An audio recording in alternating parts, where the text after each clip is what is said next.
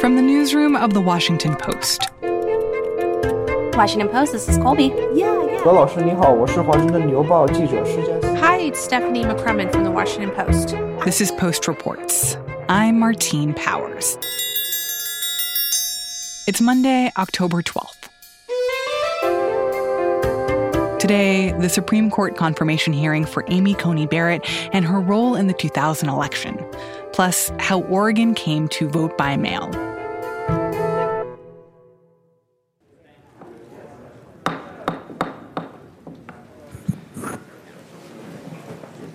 Good morning, everybody. Judge Barrett's family, welcome. The hearing to confirm Judge Amy Barrett to the Supreme Court will now begin. On Monday, the Senate began the first day of hearings to confirm Judge Amy Coney Barrett to the Supreme Court. This is a vacancy that's occurred through a tragic loss of a great woman, and we're going to fill that vacancy with another great woman. The bottom line here is that the Senate is doing its duty constitutionally.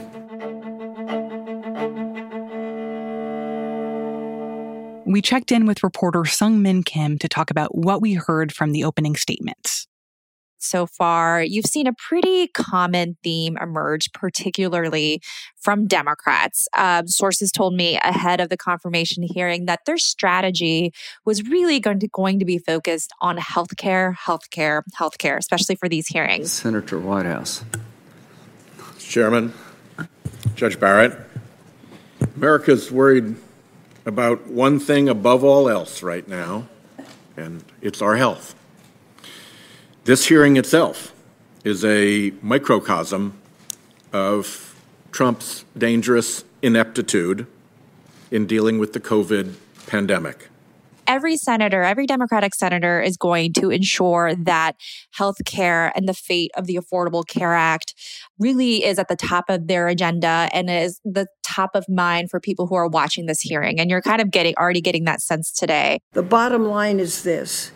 There have been 70 attempts to repeal the ACA, but clearly the effort to dismantle the law continues. So let me be clear. Just a week after the upcoming election, the Trump administration will be telling the Supreme Court to tear down the very law that provides health care protections in the middle of an ongoing pandemic. And the Affordable Care Act is a really relevant issue here because if Amy Coney Barrett is confirmed before Election Day, she will be on the court to hear this very significant case over the fate of the Affordable Care Act. It is a lawsuit brought on by Republican attorneys general insisting that Obamacare is unconstitutional, and it has made its way up to the Supreme Court.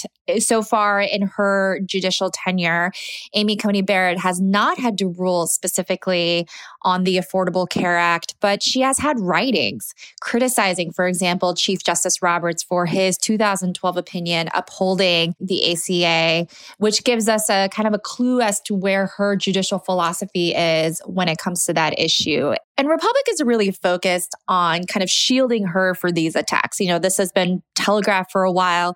And so they're pointing out many things. First of all, that, you know, when you're considering a judge, when you're considering a justice for the Supreme Court, that you shouldn't look for outcomes, that you're not, you know, judging and confirming a justice by the kind of policy outcomes that he or she may have before the Supreme Court. You, in fact, are not being reviewed for a legislative position or a policy-making position. You're being reviewed for a position on our nation's highest court, where you'll be asked from time to time to decide cases based on the law, based on the facts.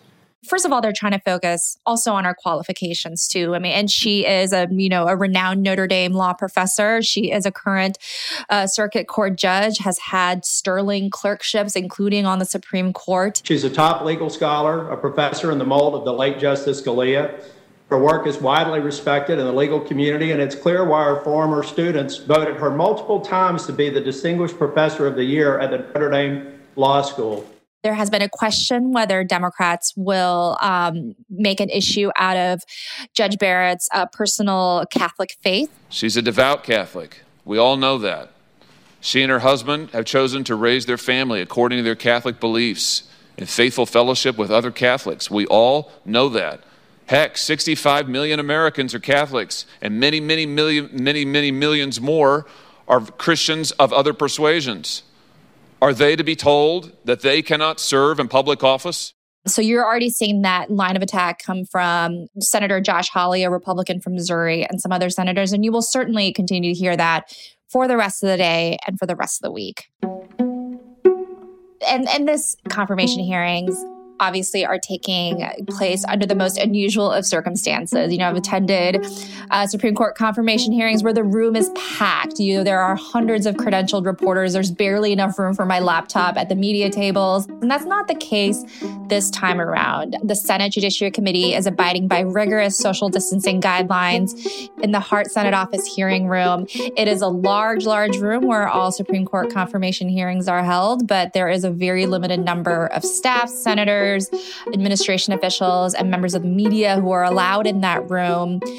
And there are a handful of senators who are participating virtually. Senator Ted Cruz and Senator Thom Tillis, who either were diagnosed with COVID-19 or had close exposure to someone who had been diagnosed, are participating, at least for the first day, remotely. And Senator Kamala Harris, who is the most junior member of the committee, but also the party's vice presidential candidate, she will be participating from her Hart Senate hearing office room, saying that she felt the environment was unsafe to participate in person. In Amy Coney Barrett's opening statement on Monday afternoon, she talked about what she brings to the Supreme Court, her perspective as a mom of school-age children, the fact that she would be the only sitting justice who didn't go to Harvard or Yale. And she talked about her approach to judicial decisions, saying that she believes in the rule of law above everything else. Courts have a vital responsibility to the rule of law, which is critical to a free society.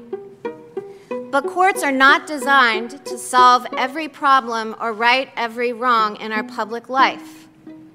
The policy decisions and value judgments of government must be made by the political branches, elected by and accountable to the people.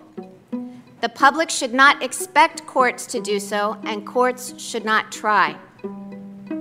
That is the approach that I have strived to follow as a judge on the Seventh Circuit.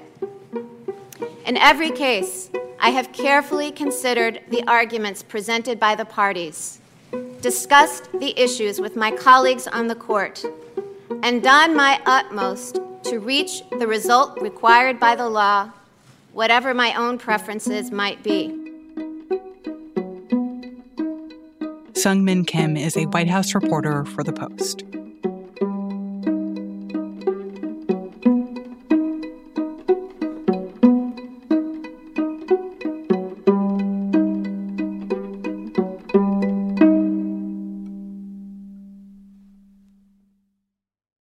So, Beth, you have been looking at a particular part of Amy Coney Barrett's career history.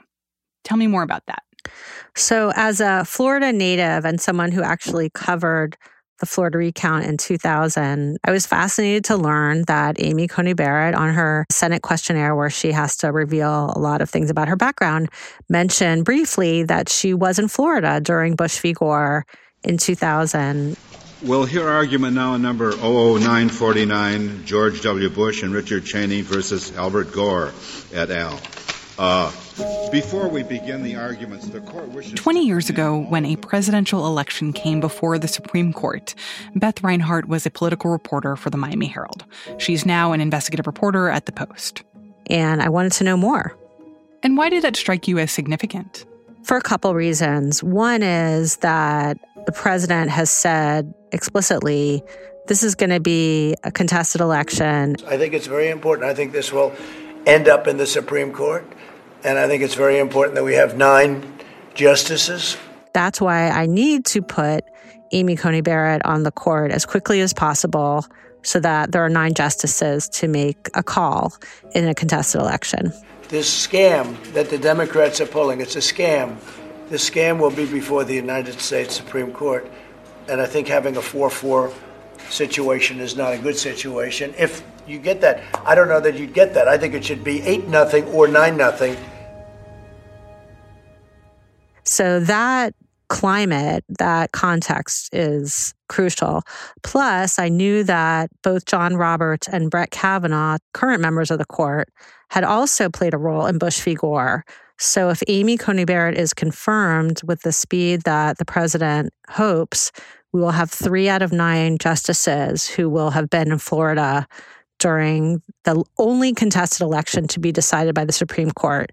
And here we are possibly headed toward another contested election, or at least in the president's mind. And what exactly was Amy Coney Barrett's role in what happened in Florida in 2000? She was a young lawyer. She was only 3 years out of law school, an associate at a small boutique law firm in Washington. And she was dispatched to Florida because her boss, a partner in the firm, was part of the team representing George W. Bush. And the issue at hand was not the overarching Bush v. Gore litigation, but sort of a offshoot of that. At stake was tens of thousands of Republican absentee ballot votes. And Democrats were calling those votes into question, bringing lawsuits, alleging that because their request forms, not the ballots themselves, but the request forms had contact with Republican Party officials, and I'll explain that the votes themselves should be disqualified. And the issue that the lawsuits centered on was thousands of Republican absentee ballot request forms that had a missing voter registration number, just this logistical snafu that Republican Party officials had sought to fix. And Democrats argued that essentially tainted those subsequent votes. One other thing I should mention is that although this absentee ballot case was not at the center of the recount, it wasn't the overarching Bush v. Gore, it really did matter. We're talking about thousands and thousands of Republican votes, and had those been disqualified, had Democrats been successful, that would have definitely cost Bush the state and the presidency. So this was a situation where Democrats were looking at these absentee ballots and saying that they should not be counted, and that Republicans, including Amy Coney Barrett as a young lawyer, was fighting to have these absentee ballots counted. Exactly. And that's what's just so interesting in light of the president's relentless attacks on absentee ballots in the past few months, saying they're rife with fraud. In fact, his campaign is already in court in Iowa trying to throw out thousands of absentee ballot request forms, kind of over a similar issue. They're really trying to tamp down on absentee ballot voting in a way that has alarmed a lot of activists across the country. So then where does that leave Amy Coney Barrett, and what is our sense of how she could rule if a similar issue is brought up to her in the court now after she's confirmed? I don't know that we know the answer to that based on her involvement in this case. As I said, she was a junior lawyer. She was working for her boss. That was the position of the Bush campaign at the time. I'm not sure it's fair to extrapolate her, overarching philosophy or view of absentee ballots from that experience. And in fact, experts say that her small role in Bush v. Gore is not necessarily an issue that would cause her to need to recuse herself, nor would it lead to Kavanaugh or Roberts needing to recuse themselves either. I would add that won't quash what I think there will be some questions about her views on voting rights, on absentee ballots, on her level of partisanship. I think that is going to definitely be an issue that Democrats will dig into in these hearings. This isn't a rush to justice. This is a rush to put in a justice whose views are known and who will have a profound impact on your life. We have a president who has refused to commit to a peaceful transfer of power after an election. And now he says this election will end up in court. He is putting the Supreme Court in place, in his words, to, quote, look at the ballots, end quote. Beth Reinhardt is an investigative reporter at The Post. In-laws. Love them or hate them, you're pretty much stuck with them. And when you're a ruler in the Middle Ages, that can be a serious problem. It might even land you dead. I'm Dan Jones, and on Season 4 of This Is History, I'm telling the story of England's weirdest king, Henry III. He's in way over his head, and he's surrounded by bloodthirsty relatives with their eyes on his throne. To listen, search This Is History and follow wherever you get your podcasts.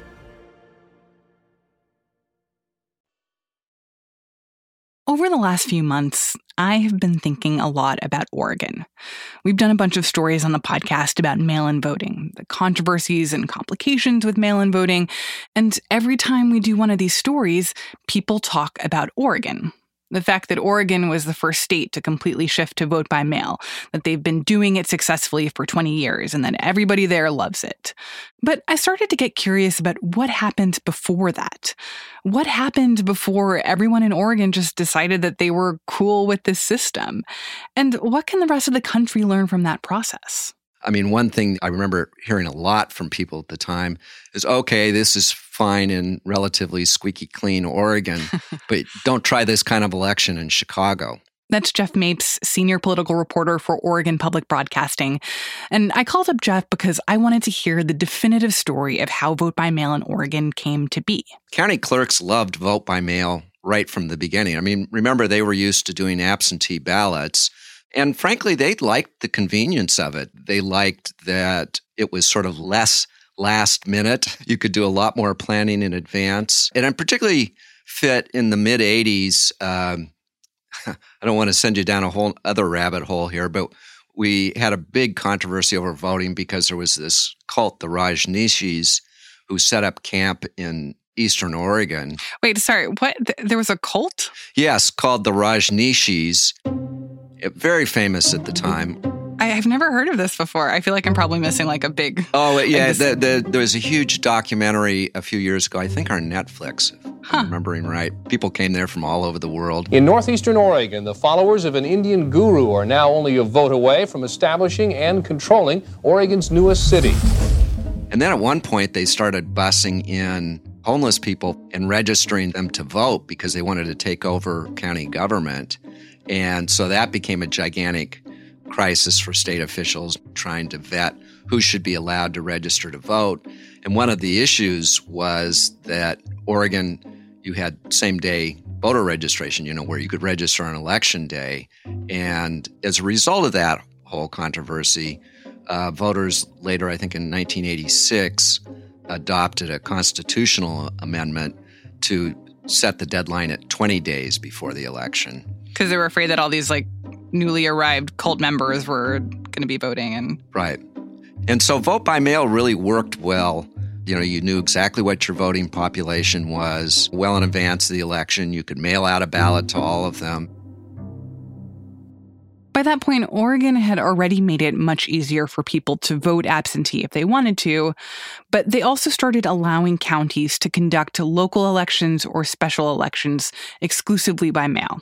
Not anything big like voting for a governor or senator or president, but small things like city council elections, school board elections, property tax measures, ballot initiatives, special elections. We have many, many elections in Oregon. And voters started to report back that they liked filling out their ballot at home. Once you start voting by mail, it's kind of hard to go back. I remember at first I thought, I really miss the pageantry of Election Day. Because it feels special. But, the thing I discovered is it's really much more relaxing to fill out your ballot at home. And it seemed to me whenever I went to the polls, there would be one thing I'd get into the booth and I'd look at and I go, damn, what was that thing about? Why didn't I prepare on that one thing, And that's not a problem you have at home. And then, of course, there was the issue of turnout. In 1993, in a somewhat obscure vote over a state constitutional amendment, the counties that held the election in person had turnout in the single digits.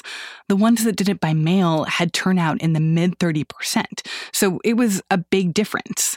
But even so, all counties still had to have an in-person polling place option for general elections and for primaries. And at that point, the clerks felt that they were running two different elections.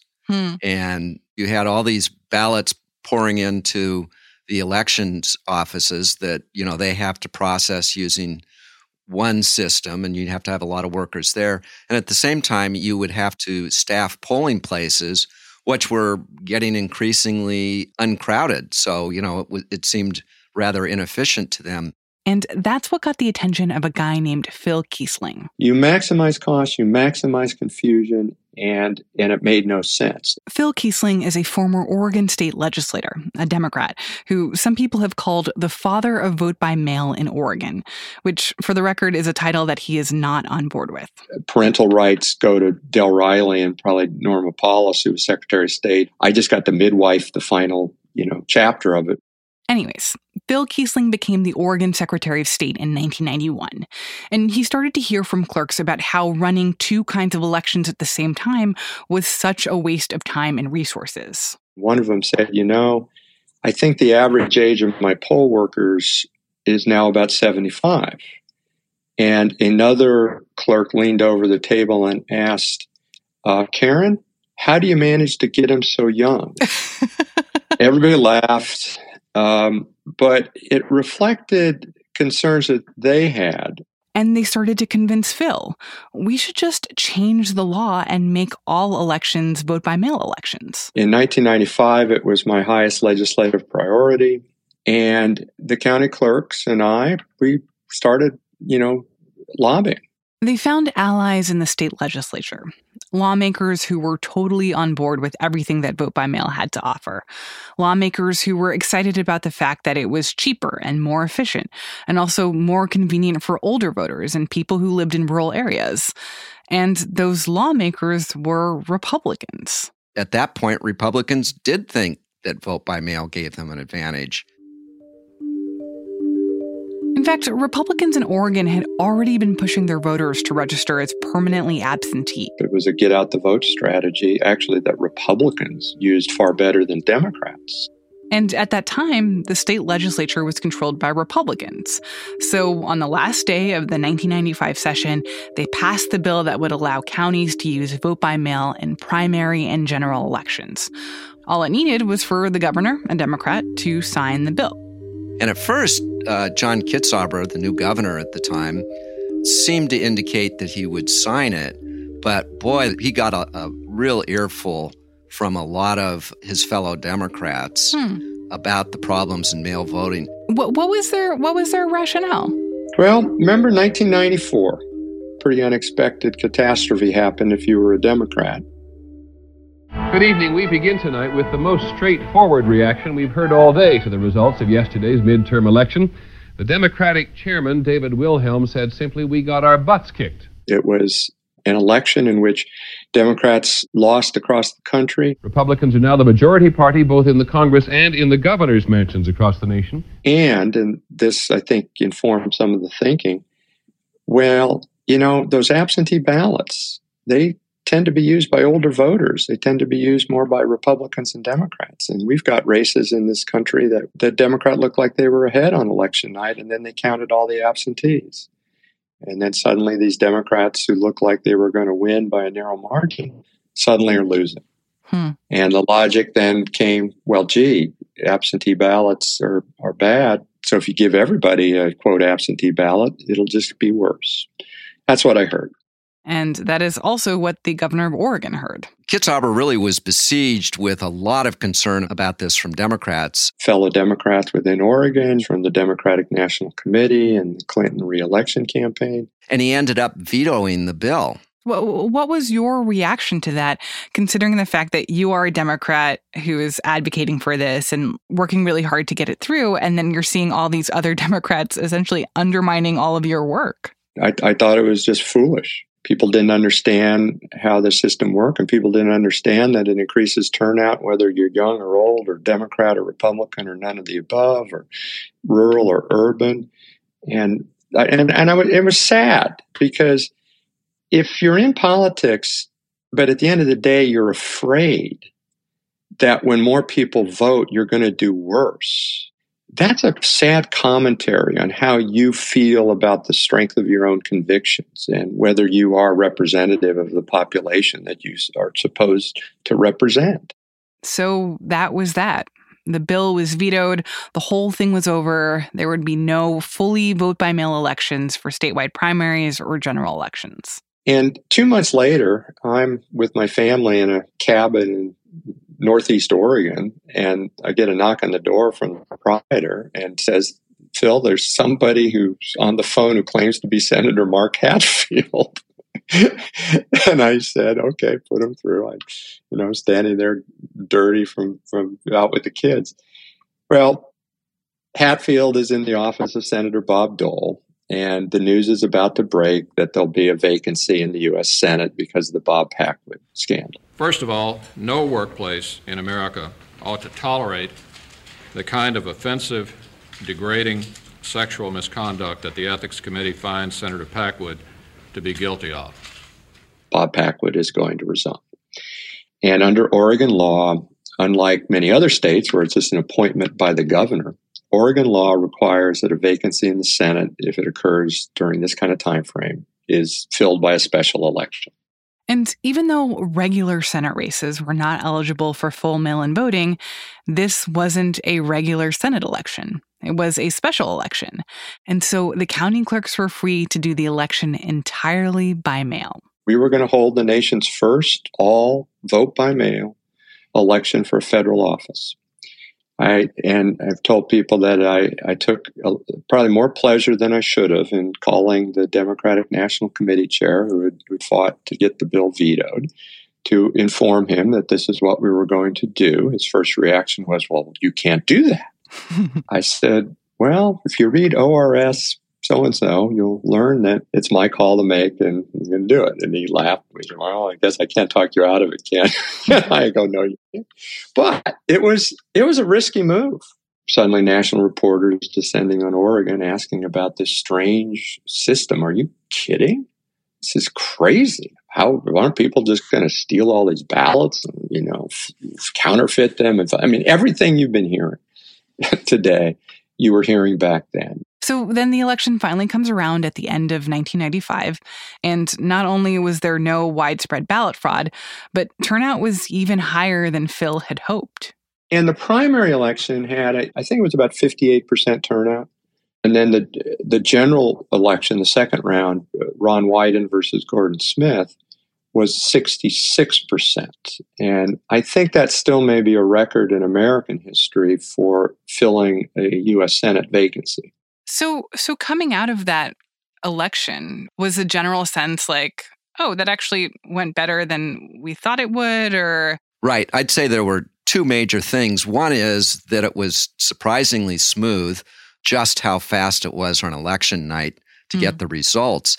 And then, of course, the big thunderclap was that, spoiler alert, the Democrats won that race, and they won a close race. Supporters of Democrat Ron Wyden wait for his arrival to celebrate his victory in the nation's first ever mail-in election of a U.S. senator. And all of a sudden now, with this big Democratic victory, there started to be a real change in how the political parties viewed vote by mail. And so then this is the part of the story that I find completely wild. The whole thing that happened before happened again, but in reverse. In 1997, another bill was brought to the floor of the Oregon State Legislature to extend vote by mail to all elections. But this time, it was Democrats supporting it, and Republicans were the ones who blocked the bill from being passed. I think almost, if not all, of the Republicans who voted on that 1995 bill before it got vetoed, including Gordon Smith. Every one of them pulled a 180 and decided this was a bad idea. Well, how did that make you feel when that happened? When you saw how quickly politicians flipped on this issue once it appeared to be disadvantageous to them? Well, it made me feel the same way I do now, which is that this is really sad and infuriating. But he did have one last plan. He was going to take the question directly to the voters with a ballot measure. He and a bunch of other vote-by-mail advocates, including many of these county clerks, they collected 100,000 signatures. The question was put on the ballot in the general election in 1998, and it was passed with almost 70% of the vote. And we have not done any kind of election other than vote by mail since then. And it just happened that the first presidential election that Oregon did completely vote by mail was in 2000. And going into it, everyone was nervous that there would be some kind of disaster or mess up or delay, and Oregon's crazy new voting system would be the laughingstock of the nation. Ultimately, turnout was 85%. Ballot counting went off without a hitch. And it turned out that in the days after the 2000 election, there were some other issues in other parts of the country that left Oregon looking pretty good. What do you think is like the lesson learned from that process that could apply to the rest of the country as we're having these conversations now about, like, is mail-in voting a thing that we should be doing? What we learned in Oregon, that once people tried it for the first time, a huge percentage of them not only liked it, but loved it. I've had people come up to me and say, I am so glad we did it. I don't understand why everybody else doesn't do it. And again, I ask them, what do you like about it? And, it's not just the convenience and not having the vicissitudes of life intervene. It's being a more informed voter. But, when I asked Jeff this same question, one of the things that he said was not just about how much Oregon's system seems to have worked over the past 20 years, but how much the system in other parts of the country seems to have not worked. The thing that just strikes me once again, looking at what happens and has happened in other states during the pandemic and the primary voting, even before the pandemic, where you've seen these long, long lines of voters, waiting to get into the polling places to vote. It's a shocking scene, I guess I would say, for somebody from Oregon. Yeah. To watch. Yeah. In fact, the older I get, the more it just amazes me that we allow those situations to occur. And that looks much worse to me than, any problems with mail voting.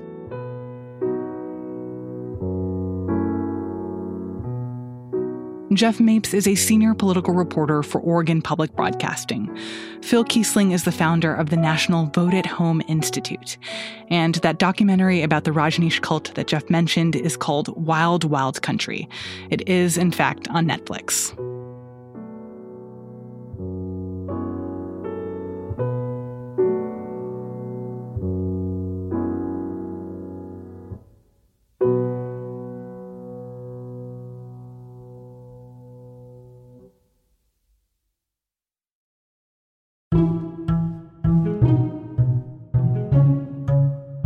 That's it for Post Reports. Thanks for listening. The news is moving fast, with a Supreme Court confirmation hearing beginning in the Senate and a presidential election in just a couple of weeks. Stay on top of it by subscribing to The Post. We have a deal for our listeners at postreports.com/offer. You can get digital access for a whole year for just $29. I'm Martine Powers. We'll be back tomorrow with more stories from the Washington Post.